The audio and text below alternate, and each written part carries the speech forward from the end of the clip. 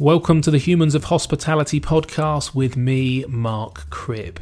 Now another week and something is clearly in the air with more and more restaurants or hospitality venues trying to reopen in some sort of guise. Maybe it's the frustration of sitting idle, maybe it's the recognition that the industry is very broken and some sort of pivot for survival is going to be essential for those businesses that can do so, and many unfortunately cannot. I saw Mitch Tonks is doing some great things with local suppliers, providing an opportunity for his customers to buy direct from the fishing boats or asparagus from the farmers and collecting them from outside his restaurant in Brixham. Another lovely sign of the food supply community looking after each other and helping each other out. On a personal level, I've also opened my town's first drive-through restaurant using my hotel parking bays as a collection point every 10 minutes for completely contactless order, payment and collection. And whilst I only took about 7% of a normal spring Saturday's trade, so it's certainly not a viable business model, it was very exciting to see the kitchens open and a few excited and loyal customers waving from their car windows with big smiles on their faces. Humbling as ever to get their support. And talking of humbling, one lovely customer even got in touch to offer to lend me £5,000 to help keep the restaurants open with no interest and no particular repayment date in mind. Another great indication of just how much love and support is out there for local community venues. On a national level, the industry continues to fight through Hospitality Union, continuing to campaign most importantly for the national timeout to see a 9-month rent-free period for the industry. If you've not signed up already, head over to hospitalityunion.co.uk and pop in your details to join over 2,500 other venues to back that campaign, along with a cut in VAT, raising of the 51k rateable value cut-off for grants and a staggered extension to the furlough scheme. Now, as Sunday approaches, we wait nervously for the government's plan to release lockdown. I don't think there is too much optimism of what that will look like for bars and restaurants, but for one, I hope venues with outside terraces might be able to trade in some guise in June. There was a study released in China demonstrating that only 2 people had caught the virus outside, and most contagious was the home or public transport. Al fresco dining may be the only option this summer. We've had some stunning weather, so I suppose it will probably pour it down with rain from the moment we are all released. Right, on to today's chat where I am catching up with Andrew Stephen from the Sustainable Restaurant Association. I've seen a number of posts from the SRA offering practical support, not only for members, but for anyone hitting their website. And whilst much of that is really useful and detailed, I particularly enjoyed chewing the fat with Andrew on some of the sustainable opportunities that would be foolish to waste as we look at what our industry could look like moving forwards. As we inevitably reduce our menus to simplify production, both to have fewer chefs in the kitchen for distancing purposes, but also to reduce costs and waste, is now the chance more than ever to look at buying local, purchasing from people rather than brands, and caring about the impact of what we purchase on the land and the environment.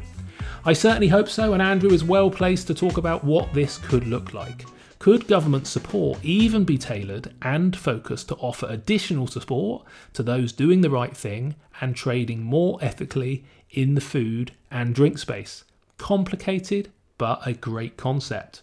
And remember, if you can support the podcast via the tip jar at humansofhospitality.co.uk/donate, you could become a patron via the Patreon platform, and that would be exceptionally helpful and appreciated. With no businesses left personally to help finance this podcast, I would really appreciate your support. Thank you so much, and please enjoy today's conversation. Andrew Stephen from the Sustainable Restaurant Association, thank you so much for joining me on the podcast today. Hugely appreciated. Before we get going, can I just check, are you at home and are you and your family all well? At home, all well, if not mind-numbingly bored. Okay, yeah, it's true. Have you pretty much been based at home the whole time, or have you been able to go into the office at all? No, I did one kind of post/technology run to the office in late March. The team, there's 20 of us, and we started working from home in the second week in March, I think. Oh wow, okay, A bit earlier. We were in a shared office, and there was already quite a lot of jitters about. I guess the difficulty in sort of controlling and cleaning and isolating and things like that. So we took the decision to work from home then.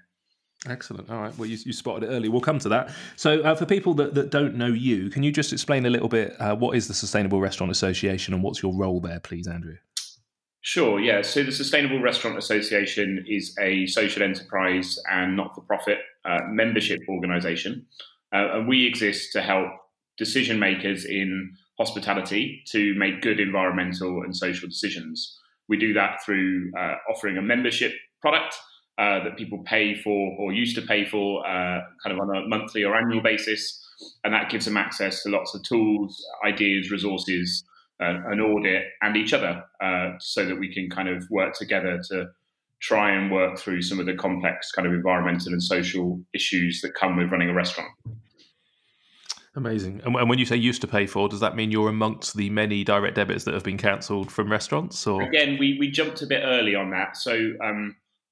So yeah, I guess it felt particularly pointless to be chasing restaurants for subscription cash for our services when they're not trading. So we've given every member a payment holiday of 3 months, and we'll keep that under review as we go forward. It's our aim that we would support our members to kind of reopen right, as it were, and then we'll hopefully kick back on with membership or something very close to it when people are trading again in volume. Amazing. Yeah, it's nice that you're demonstrating, I suppose, well, not even how it should be, almost how it needs to be, I suppose, for the sector. That must have financial implications on the SRA, though. Have you got some reserves to get through that period, have you? I mean, we're not like Scrooge McDuck, like frolicking in a vault of cash. But we did manage to bring forward some grant funding, and we have taken advantage of the furlough scheme. So yes, we have got kind of operating capital to run for the foreseeable. Okay, that's good. Yeah, our business is mainly membership revenue, and we also run some sort of project work, and we get grant funding for certain bits and pieces of what we do. And some of that's been a bit more resilient, some of the kind of more researchy stuff. So the reduced team, are sort of continuing on with that stuff. Okay, that's good. And when this sort of started to unfold, before we talk about sort of impact in the industry and the stuff you've been involved on, specifically, I guess, the impact on the SRA, but how did this come about? You mentioned earlier when we were chatting that you actually moved out to your home office fairly early in mid-March. Can you just talk about, what your observations of what was coming across from China and what made those decisions happen quite early? It's really difficult to remember what we were thinking and doing in mid-March, isn't it? I don't know if anyone else. It is, absolutely. I think that I don't think we were particularly prescient. I think we were in central London, and a lot of the team were commuting across London every day. It was in that sort of growing paranoid period where coughs and splutters were, covered with farts rather than the other way around. And I think there were some other businesses in our office that we share that were sort of making their own decisions and sending communications around. And we just took that call, really. I think in terms of what we saw coming, I think at the time we, to be quite honest, thought that it would be maybe a couple of weeks. And then there's been this sort of overlapping wave of realization that it's going to be a bit longer.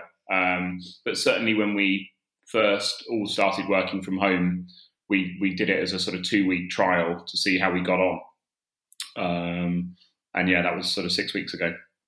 Right. And operationally, has that been reasonably effective? Are you using video meetings and stuff like that, and it's working okay? Yeah, I guess on a level, yes. I think quite a lot of the stuff that we used to do with members was about face-to-face. So whether that's our kind of training days or events program, pub quizzes, meetups, awards. So all of that's a lot more challenging. We've been running webinars, but they're never quite as interactive.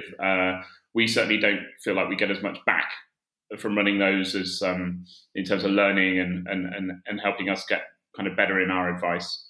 But I guess internally the team dynamic is working pretty well.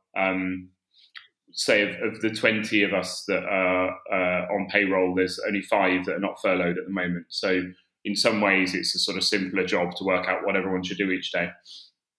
Right. And one of the things you've been doing in that time period is collating, I guess, the thoughts on the industry. I've seen you send out some surveys. What sort of research have you been doing, and what's the, I suppose, the conclusion of that? What sort of information have you ascertained? Well, I think it's been a bit dyspraxic. Probably, I should carry the can for that fundamentally, that it feels like a really weird time to be trying to do strategy and planning.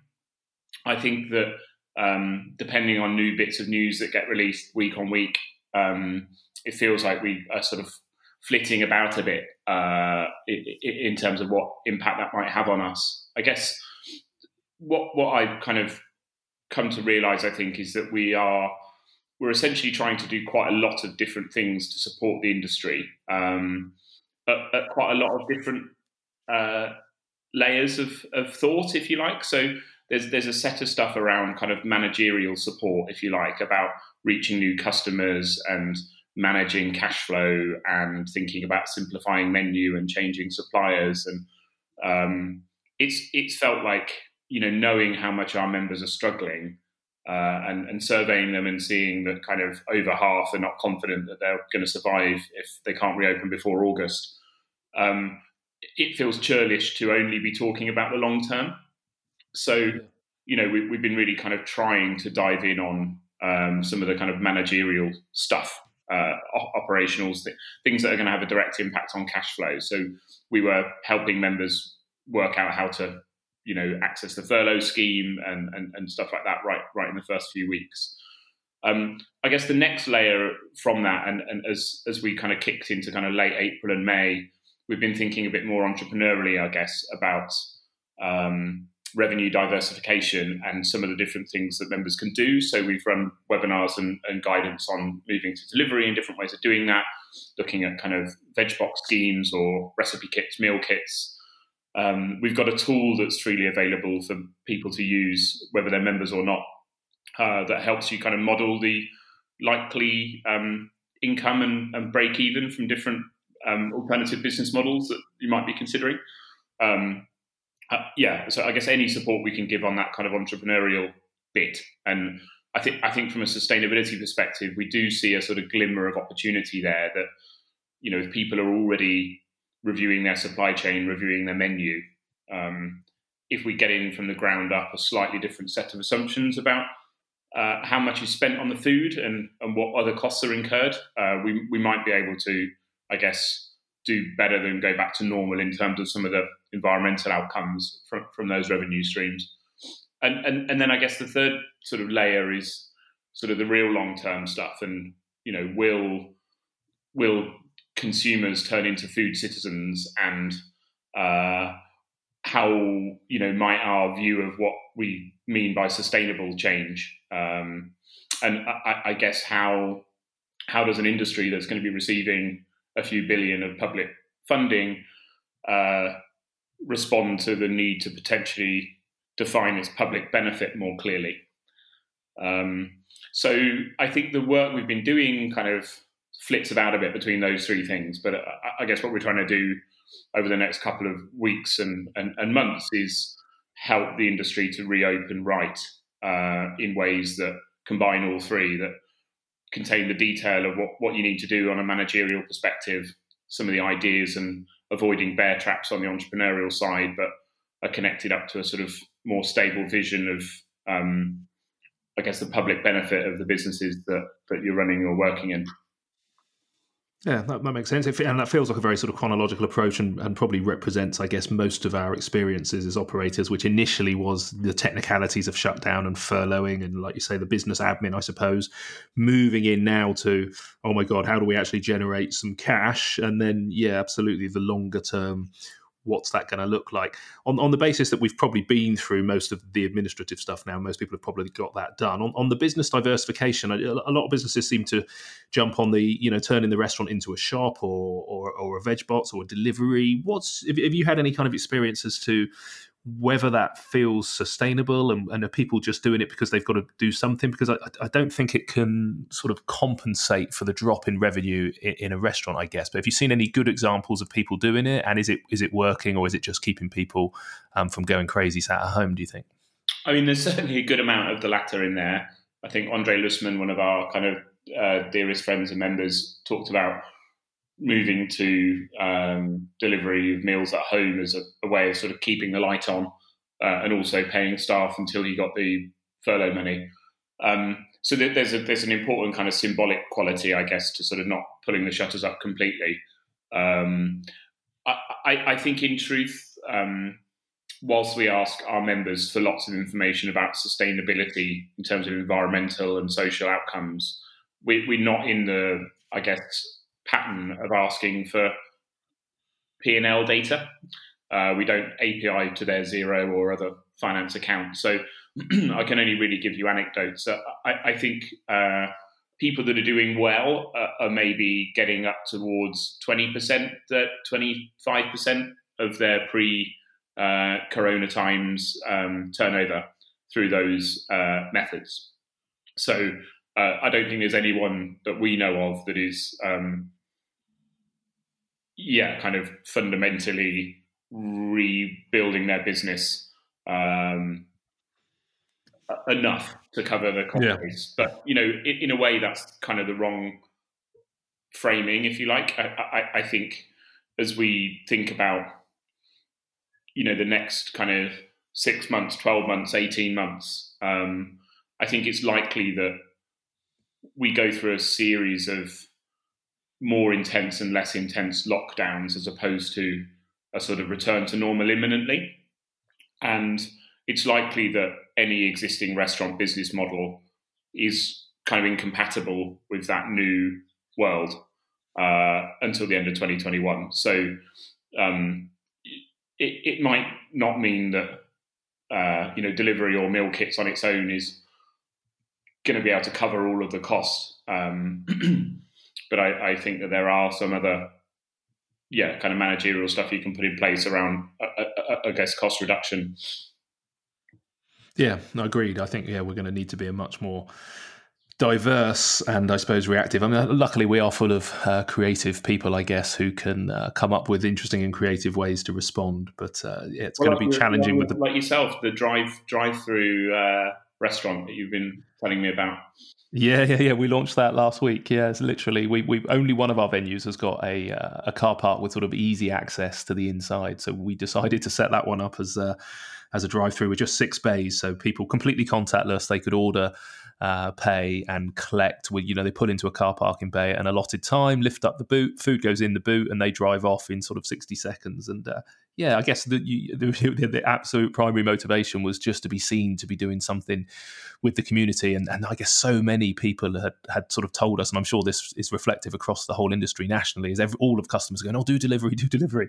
And it's a really tricky model. We tried it before with a couple of scooters and a car on the road, and it's just very inefficient. If you've got hundreds of people in your restaurant ordering, and you can take multiple orders at the same time and take it 20 feet to a table, is completely different to sticking it on the back of a motorbike and driving your dinner 45 minutes across town and back. It's just such an inefficient model. So I sympathize for anybody that's having to learn now. I feel quite lucky that we learned the complexities of delivery a couple of years ago, and we haven't thrown too much money at it now, because the challenge for people trying to do it now is, with £0 revenue coming in, you've got zero money to play with. And the complexities of furloughing and not being allowed to use your team to do any revenue generating work, I think is really difficult, because, even for us, you just want to try something maybe on a Saturday night for 4 hours. But the complexity is you're not allowed to use your team to do that. Yeah. Have you had any kind of conversations? I know you're also representing the industry with government, but have you been involved at all in any furlough conversations? And is that coming up around this sort of transition, I suppose, about this sort of simplicity of it's either off or on, doesn't feel like a sustainable sort of approach with that, I guess? Yeah, I guess there are lots of modifications that people are looking to make to the existing furlough regulations, other than, kind of acknowledging that they've been an amazing lifeline that we're used to kind of bashing government. But for once, they managed to pull off something relatively efficient. I think within 5 days of filling in the form online, we got the money in our bank. I guess the main piece of work we've been doing in our outreach and lobbying around furlough is about a sort of progressive relaxation of it. So this sort of fear of a bit of a cliff edge that might come at the end of June. And we were very heartened to see Rishi Sunak yesterday announcing that there won't be a cliff edge, although we kind of await more details on that. So whether it's about a progressive ratcheting down of the percentage, or whether it's something more akin to kind of a turnover-based rebate, we think there's some kind of interesting options there. I guess, going into this slightly more, stargazy middle distance, we think that, as real and painful and devastating as this shock has been to lots of particularly independent operators, it's important to kind of balance government subsidy with public benefit. And I think that, not all restaurants are equal. And I guess as difficult as it is to say out loud, we'd support a kind of channeling of continued government support to be progressive rather than ubiquitous, and to proportionally benefit those businesses that are creating public benefit more and for longer. So, that might be a bit self-serving, but I guess businesses that are addressing the climate emergency, businesses that are supporting UK agricultural transition through their procurement, businesses that are basically providing healthy, sustainable diets, promoting biodiversity, and leaving people and communities in a better place than they found them, we think deserve more. And we think they're more worth protecting. So that's been our push to government, and that's what we're going to try and pull through to create, I guess, a bit more intrinsic incentive for people to do what we consider the right thing. Yeah, that would be incredible if you could pull that off. And there does seem to be this sort of community swelling of people who want the world post-pandemic to be different to the world sort of pre-pandemic, I guess, and less about huge, giant global corporations, exploiting the reserves of the planet. But is that realistic? Because it must be really difficult. I'm thinking in Rishi's shoes, the complexity of trying to manage the economy and some of the bigger players that probably employ a lot of people but fundamentally sell maybe crap food and get people fat and sell booze, compared to maybe some of your members who do it for the right reasons. I would love it if that could actually be the case, that the support was more focused. But do you think that's realistic? I don't know. I think it's worth trying. And I think even a bit of signalling on that might also help some of the, I guess, kind of diner-facing follow-ups we're going to be doing. Ultimately, you can't create a kind of government subsidy lever towards a completely sustainable restaurant sector on its own. But I think it strikes us as an opportune time to be having that conversation, and we'll kind of see where it goes. I think you're right that, people are, being surveyed. I think, was it Food Foundation said that only 9% of people in their survey want things to go, quote unquote, back to normal. Bit poetic, but I don't know if you caught kind of Arundhati Roy's piece in the Financial Times a couple of weeks ago that described the pandemic as a portal, and that it's a chance to kind of break with the past and imagine the world anew. And there were, I guess the thought that we can either walk through that portal sort of dragging our dead ideas and dead rivers, or we can walk through it lightly with little luggage. And ultimately, if that happens, that's going to be down to what choices people make about where to go and eat out and what to order. The government can probably only be responsible for part of that. But it just feels like such a key moment where people are, doubling down on certain parts of their business. They'll either be making yes/no decisions on property, yes/no decisions on staff, menu, offer, supply chain. We want to try and be as kind of loud and influential about what we think those decisions should be. Yeah, I think that it's without a doubt, feels like a really interesting opportunity. And I think as restaurateurs, maybe we've been, like, I suppose as the industry, I guess, has maybe had this sort of race to mediocrity a little bit in the fact that margins have been so tight for the last few years. And it's now well publicised about just how little the restaurant industry was making and how quickly things went pear-shaped as soon as our revenue dropped to zero. So there is a need to come out of this, even just with simpler menus, certainly to start with, because we can't have the same number of chefs in the kitchen. And if we're having simpler menus, then what we focus on, and hopefully this sort of groundswell of support for community, certainly. And I've said it before on this podcast, but my local high street, I've never seen the greengrocers and the butchers and the bakery as busy as they are because people can't get into the shops. And if the restaurants can do the same, and I've got suppliers who I owe thousands of pounds to, who I've worked with for 15 years and have never owed a penny to in the past, who are being so supportive and really want to kind of help and try and get us restarted without sort of payback of all of that cash instantaneously. And it reminds you of that sense of community and always working with people, not brands. So it does feel like an exciting time. But certainly the smaller menu, creates an opportunity to buy more directly, maybe from the farmers, I guess. I think in a way, independents out of London are weird, despite enormous challenges and perhaps more keenly felt cash flow challenges than some of the bigger boys. Are arguably in the best position in the whole industry at the moment, but like those that are genuinely loved in their community, we think those businesses have probably got the kind of best opportunity to explore other revenue streams.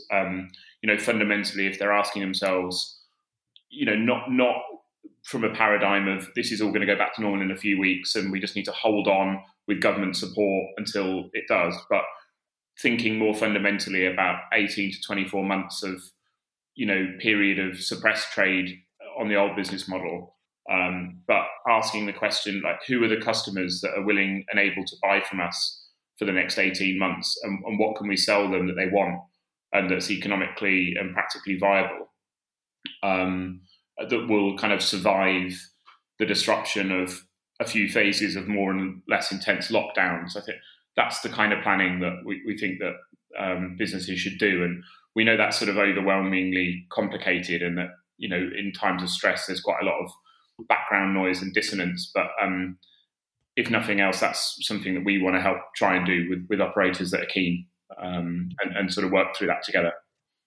Yeah, I think it'd be great. I think the biggest challenge probably across the industry is rent, really, isn't it? It's the difficulty, the complexity of the fact that all the rents were negotiated in a time of peak occupancy and high turnover, albeit with small margin, and coming out the other side, it's just completely different. And the scary thing is that even, those local community, well-supported places out of town, unless the landlords recognise that if we're taking less money, then the rentals just cannot be worth the same, then so much of the industry is just going to disappear, I guess. Yeah, for sure. I mean, we have been engaging with landlords on exactly that, trying to do our bit. I think, we don't want to be kind of playing in the margins whilst ignoring the big central problem. I think what we know is that for a lot of our members, rent has crept sort of insidiously over 20% of turnover. And when you've got kind of service charges and business rates, which are also a derivative of the rental value as well, up to a quarter of turnover going that way. And I just think fundamentally, if you're sitting down to a plate of dinner, you don't want a quarter of that money going to rent. I think it's clear that was already unsustainable long before Corona times.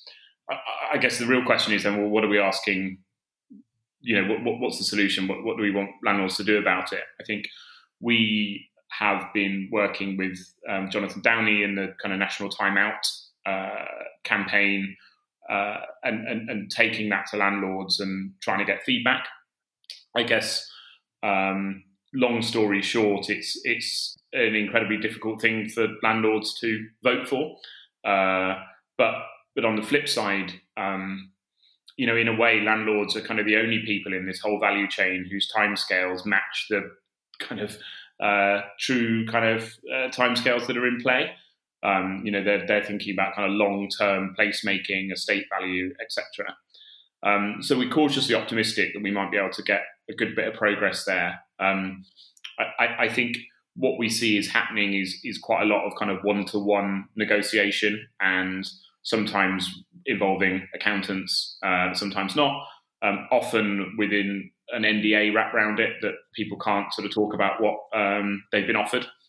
And we think that there needs to be a bit of a sort of blast of fresh air in there and a bit of transparency. And it may well be that government intervenes if there's not.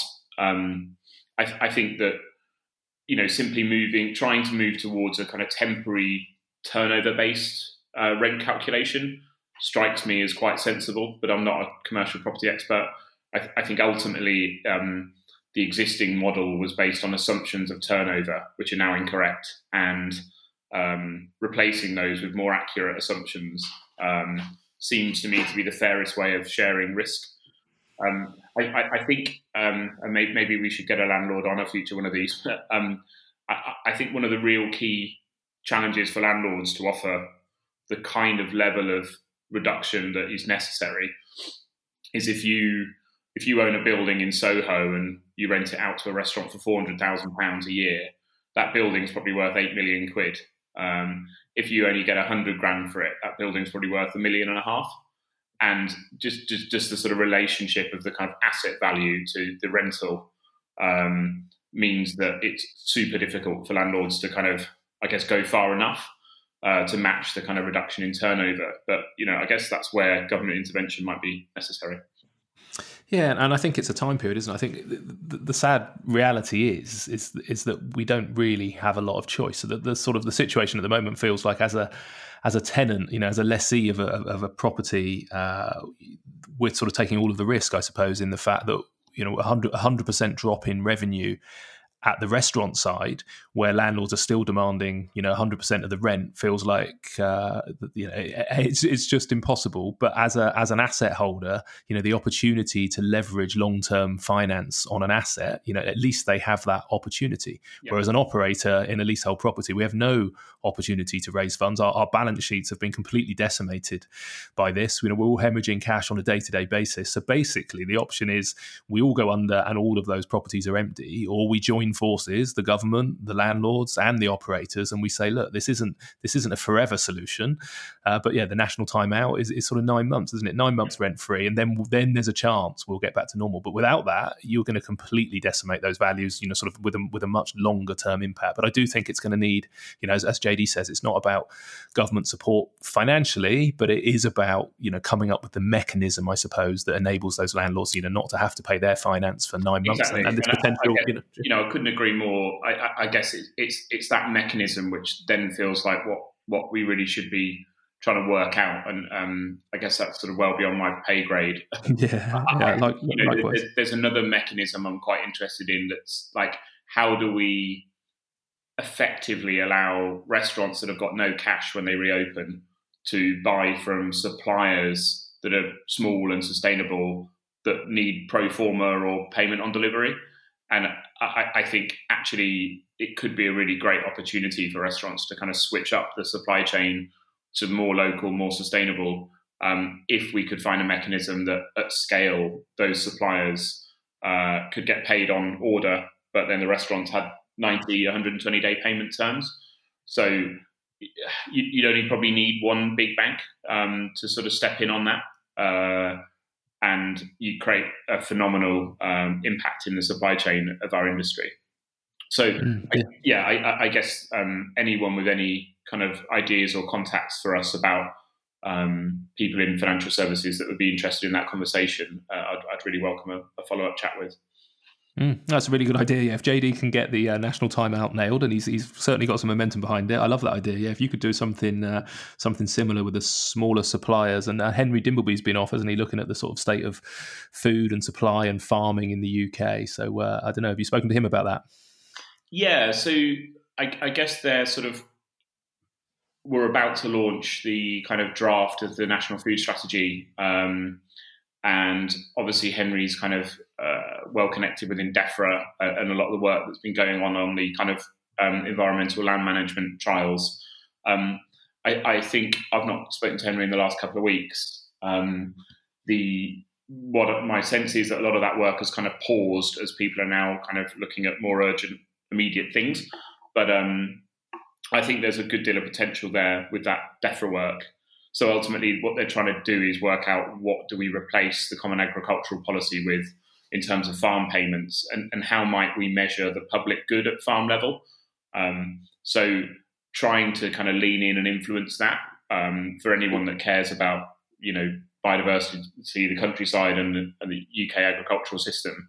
I think that's the one to get it right at that level. Because if we get it right there, then various points along the chain, be that a kind of meal out in a restaurant or a supermarket shopping basket, will give you that opportunity to kind of understand the, level to which you're purchasing aligns with regenerative agriculture. I guess none of that's going to be ready quick enough to be the basis for subsidy and payments to restaurants in the next year or two. But we think that's the kind of landscape that is going that way, and that ultimately in a couple of years' time, it's going to be a lot easier for people to know what your supply chain is and what kind of agricultural system you're supporting. And we should try and use this sort of glimmer of opportunity we've got now to kind of reset some of the things that we're doing in the business. Is that what you meant? So you talked earlier about the sort of three stages, I suppose, the managerial support, the entrepreneurship, and then the long term, you mentioned food citizens. What do you mean by that term, food citizens? Well, like most of the stuff I say, I've stolen it from someone else. I think the Food Ethics Council launched a kind of report a couple of years ago that talked about food citizenship. So I guess the idea, and maybe just Google food citizenship if you're interested, and you'll get a much more eloquent definition than me recalling what I read a couple of years ago, is that the market is a bit screwed in terms of a transaction on some food, in that people make decisions when they're hungry that are largely about sort of speed, convenience, salt, fat, sugar. But equally, people are stakeholders in lots of the externalities of that food system, be it the kind of relationship it has to the kind of countryside and nature, or their own diet and health, or I guess the sort of level of NHS spend on type 2 diabetes and how that kind of feeds into the tax they pay in their salary. So that there's a much more complex web of connections that people are connected to food beyond that sort of narrow purchase, so that the market doesn't work in a conventional sense around people making optimized choices. So food citizenship is, I guess, a kind of rallying cry for people in the food system to try to create less negative externalities in as much as they can. So for restaurants, that's really about the food that it buys, the supply chain, the menu, and the customer messaging. And those three tools are probably the best way to try to appeal to people that are, I guess, trying to make more holistically good food choices. Okay, yeah, perfect. Thank you. Good answer. Getting back into the practicalities then a little bit, I guess, for people listening, you've come up with some sort of practical suggestions. I know on your website you've got a sort of special page sort of dedicated to coronavirus, and it's split into various sections. But as we look at how we come out of this, and there's been a lot of coverage in the press in the last 10 days around physical distancing in restaurants and what that would look like, and how potentially you end up with maybe 60% less covers. And then we're looking at things like sneeze screens on bars and whether people can wear masks. And for me, the idea of hospitality where people's faces are covered and you can't see the sort of smiles and the kind of the warmth of that you get in restaurants. Have you got any thoughts, or have you been given any advice, I suppose, on what restaurateurs should be doing to be able to open, maybe not in the normal, maybe like you say in 18 months or 2 years time, but over the next 2 or 3 months? Have you seen any good examples? Have you got any advice on the practicalities of what people are going to be able to do or need to do to open their restaurant doors? Yeah, so I guess from a very practical point of view, there's some advice on our website that we have kind of lifted from an organisation in the States called Oyster Sundays, with their blessing, which is a kind of critical path to reopening safely. and it sort of runs through, I guess, physical interventions like barriers and screens and standard operating procedures. So, like, I guess, how you run front and back of house environments. So, there's a ton of information out there that I think that Oyster Sundays stuff is a really good synthesis of. It's all in the Creative Commons, and you can kind of download all the way through to kind of, here's something to put in your staff's hand, and they can read. So that's a really good tool. I think, I guess, more conceptually, we don't really know, like so many other people, quite what to do about this. I think what we do know from the work we've been doing with members is that the idea of reopening with no less than 2 meters around all staff and customers is kind of like the emperor's new clothes. It's just not possible. And lots of people are saying it's possible because they need the money. But fundamentally, it's going to be it's a sort of death knell for the majority of the sector, and it's so extreme that people don't want to talk about that. So I guess it's also pretty difficult to kind of weigh in on this and say, government, we don't think that you should enforce 2 meter physical distancing in restaurants, because we're then sort of to some extent gambling with public safety for the sake of, I guess, a memory of what our businesses were like. So I think what's likely to happen is that the government will allow F&B sort of restaurants, hospitality sector, to reopen with a slightly amended protocol that listens to some of that reality. And as long as there's the right level of, I guess, safe operating procedure around hygiene, and that there's some reduction in covers, then that's going to be allowed. That, the sort of the fact that 2 meter physical distancing is impossible in most hospitality contexts will kind of be overlooked. But and in a way, that's good news in the short term, because it will mean that you can generate more revenue from your premises, and some of that rent can get paid off. I think it's almost inevitable that then becomes a place in which coronavirus spreads, and there'll be a sort of slightly on-off period of less and more restrictive lockdowns.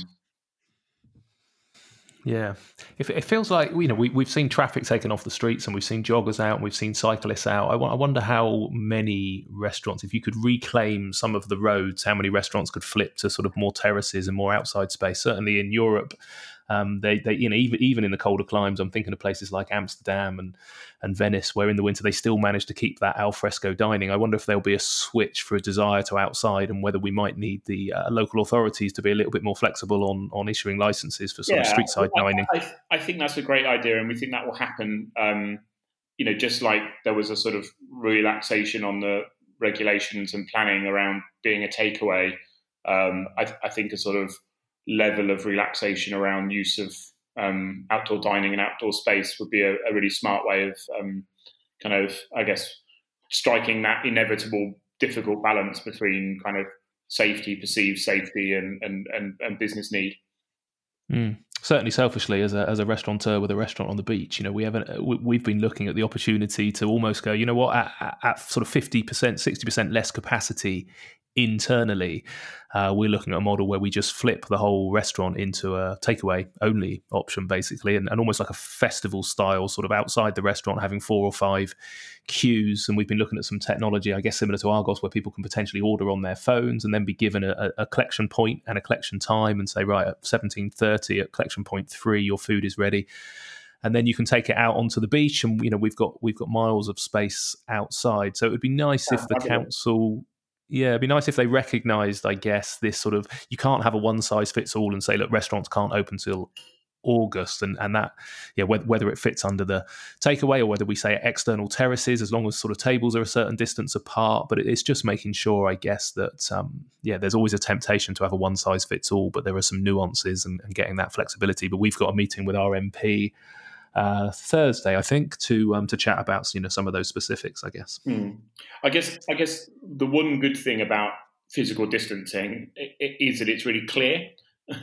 And I think one of the challenges is going to be, how does the government or local authorities allow something more flexible that then doesn't become a race to the bottom? I think there will be certain formats and models that can cope with this a bit easier. I'm sure there will be plenty of people listening wishing they had a beach outside the restaurant. They can buy my restaurant pretty cheap at the moment, Andrew. I guess there's a. I don't want to sound too negative, but I think if there's ambiguity, then it will quickly become a race to the bottom, where people sort of feel like I think certain people have been in the press talking about wanting to get back up to about 70% covers and things like that. It's going to be very difficult for people to kind of self-impose restrictions if it doesn't feel like everyone's playing by the same rules. Yeah. No, it's true. Yeah, I sympathise for the government. It's a complex issue. So, okay. Well, is there anything else that we've not covered, Andrew? Conscious of time, anything in particular that the SRA are doing that people should go and check out, or any other thoughts that you'd like to share? I think please do check out kind of the SRA.org and our coronavirus support materials. They're a kind of rolling mix of things that are managerial and immediate, and some things that are a bit longer term. Please feel free to join our WhatsApp group, where we'll be kind of posting breaking news as we see it. That will give you a kind of heads up earlier than you might otherwise get it.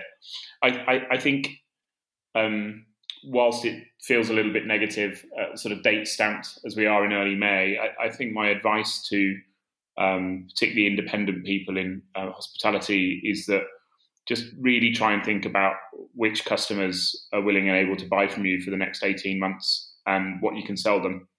And just try and be really focused and allow yourself the headspace to be creative on that. And then once you've been creative on that, use a basic planning tool like a spreadsheet that we've got on our website you can access for free to look at whether that is going to be a viable business model and what kind of volume you can do. I think that's the sort of planning that we'd really encourage right now. Okay. And the Oyster Sunday stuff you mentioned, did you say the links are on your website to that as well? All there. So that's okay. Kind of reopening critical path. So it's the sort of dizzying number of things you need to think about before reopening your business. Perfect. Okay, well, I'll put some links up there. I know the link to the WhatsApp group is on your website as well, isn't it? So I'll put some links on that on the show notes to this as well. Okay. Well, look, thank you for what you're doing and, representing us and, being able to continue. And I love some of the ideas around, what the future could like. And if we can grab that opportunity, it would be really exciting. And thanks for sparing the time today, Andrew. Really good to catch up with you. All right. All the best. Thank you. Thanks so much for joining me. Really hope you enjoyed that conversation and a slightly different stance other than an operator and the struggles that we face, but more looking to what the future could look like. Clearly our survival at all is the current focus, but if there is an opportunity to change some of the things we did not like about our business models or the industry model before, let's try and incorporate a better world into our survival strategies. I will pop the links Andrew and I discussed to the Oyster Sunday advice and the general SRA support and the WhatsApp group to join the conversation onto the Humans of Hospitality website.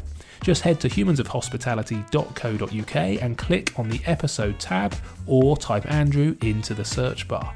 And whilst you're there, please do sign up to the newsletter for a weekly email from me and click on the Patreon link to become a supporter by popping a few quid in the tip jar. A cheeky review on Apple Podcasts also only takes a few seconds and really helps me out.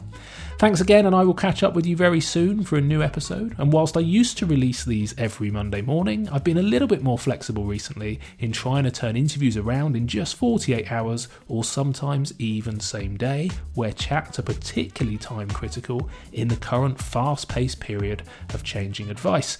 I hope that's working okay for you, and I do have some episodes ready to release that were recorded pre-lockdown and hope to start getting those out to you soon for a little smidgen of normality. Okay, cheers for now.